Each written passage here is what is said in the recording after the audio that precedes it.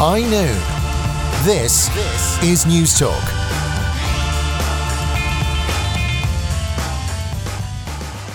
Of course, domestically, Hurricane Ophelia is still dominating the news agenda, and all papers today as well reporting on that tragic loss of life, 3 individuals as a result of the storm. Dr. Cara Augustenberg from UCD is going to be with us in a couple of minutes' time, just talking about whether we should get used to more and more extreme weather events like this. But before that, there was an article in the Irish Independent today that caught my eye. Charlie Weston was writing in it, in the inside pages, and he was suggesting that these storm thrill seekers should be punished, possibly by charging them for the cost of their rescue, if indeed they do need to be rescued. And I was reading it, and I suppose my reaction was to say I couldn't disagree more with what Charlie was suggesting. You cannot, nor should you, punish people for idiocy. And that's what this is. You know, and you've got to put a couple of things in context. First of all, I suppose between windsurfers in Louth and people swimming in Galway, like, what are you talking about? Maybe 10 people in the entire country who are at this? Out of a population of nearly 5 million, it's hardly a huge crisis that the country had to face.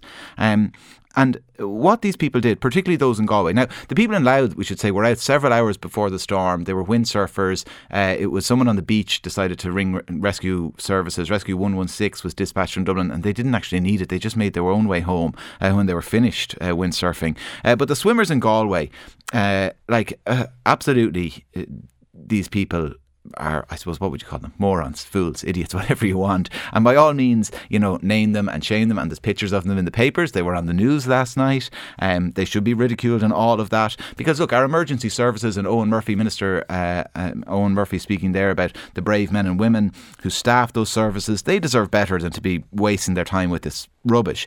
But as for punishing them, either with fines or, as some people were suggesting, with some short stay behind bars, the question arises, where do you draw the line? Because the whole country yesterday was under a red weather warning. Met Éireann had warned that there was a genuine danger to life and property, and we were told by various agencies, including the government, do not go outside unless it's absolutely necessary. But people did, and not to jump in the sea, but there was cars on the road yesterday. Not a lot, much reduced, but there were people driving. There was people tweeting and Instagramming all day about their trips to the shops to buy food and drink. Should all these people be punished? Should they be prosecuted for going out? That's hardly life and death. I drove actually here from work yesterday evening to my brother's house. He was kindly putting me up for the night.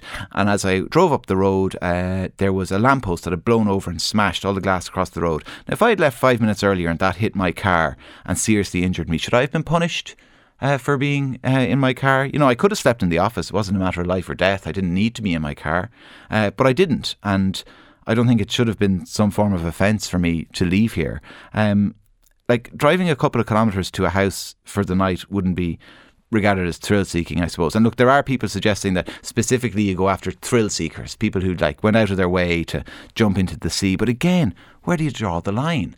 If a jockey falls off his horse and gets injured next weekend and needs an ambulance, do you punish the jockey for engaging in horse racing? He didn't need to do it. Or the hill walker who twists their ankle and needs to be rescued. They knew the terrain was going to be rough. You know, I understand the joy we all get in giving out about others, and trust me, I engage in it. I embrace it probably a little too quickly sometimes.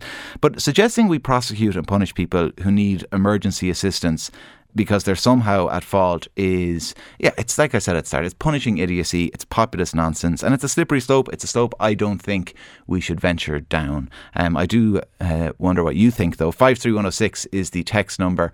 Let us know, or you can get us on Twitter at HighNoonNT. People have already been in touch. I agree that idiots swimming and surfing put rescuers' lives at risk, should be fined.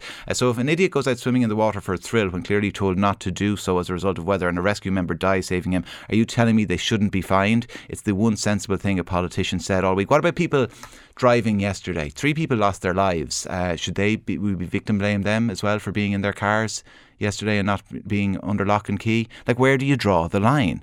Someone else here saying, in relation to the stupidity of those thrill seekers, a right to make wrong decisions is the same as the right to make good decisions. If we're only free to make the right decisions, are we really free? I absolutely agree with that texter. But keep those texts coming in whatever way you feel. 53106 is the number, or like I said, you can always get us on Twitter at HighNoonNT. NT. And I should say, like when I mentioned those people who lost their lives, I'm not making light of the fact that anyone lost their lives. That was an awful tragedy, and people were warning about it. Like I said, Met Éireann warned this might happen, and for 3 families who are grieving today, it did happen. But my point is just that, you know, people were out in that storm yesterday, and to decide that you're going to punish a couple of people who ended up on the news jumping in the sea, I just don't think. I think it's dangerous. I think it's a dangerous route to go down, and you cannot and should not fine people for that. By all means, name them and shame them. But like I said, I want to hear your views. 53106 is the number.